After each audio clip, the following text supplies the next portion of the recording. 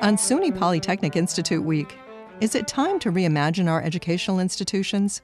I'm Dr. Lynn Pasquarella, President of the American Association of Colleges and Universities. And today on the Academic Minute, Robert Edgell, Professor of Technology Management, suggests a creative approach.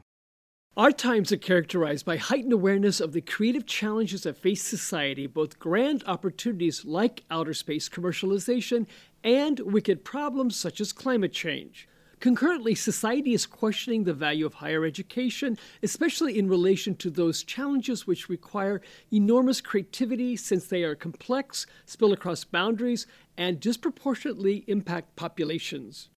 To gain insight, we investigated why social creativity is an important variable for a more complete theory of creative challenges and why educational institutions can, if reimagined, be an ideal site for developing this capacity. Creativity becomes social when we bring diverse expertise and knowledge together to collectively explore and solve complex, multifaceted problems. We reflected on our 5-year research project that animated social creativity through synthesizing interdisciplinarity, critical thinking, design, and entrepreneurship. Exposing students to these pedagogies gave them comfort with complexity, thinking from different perspectives, and abilities to creatively collaborate.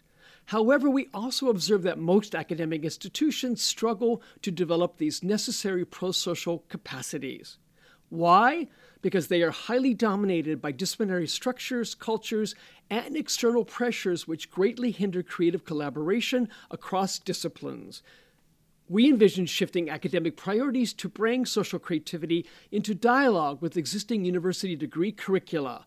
We posit that this would better prepare citizens to embrace and remediate our tremendous 21st century challenges. That was Robert Edgell of SUNY Polytechnic Institute. You can find this, other segments, and more information about the professors at academicminute.org. Production support for the Academic Minute comes from AAC&U, advancing liberal learning and research for the public good.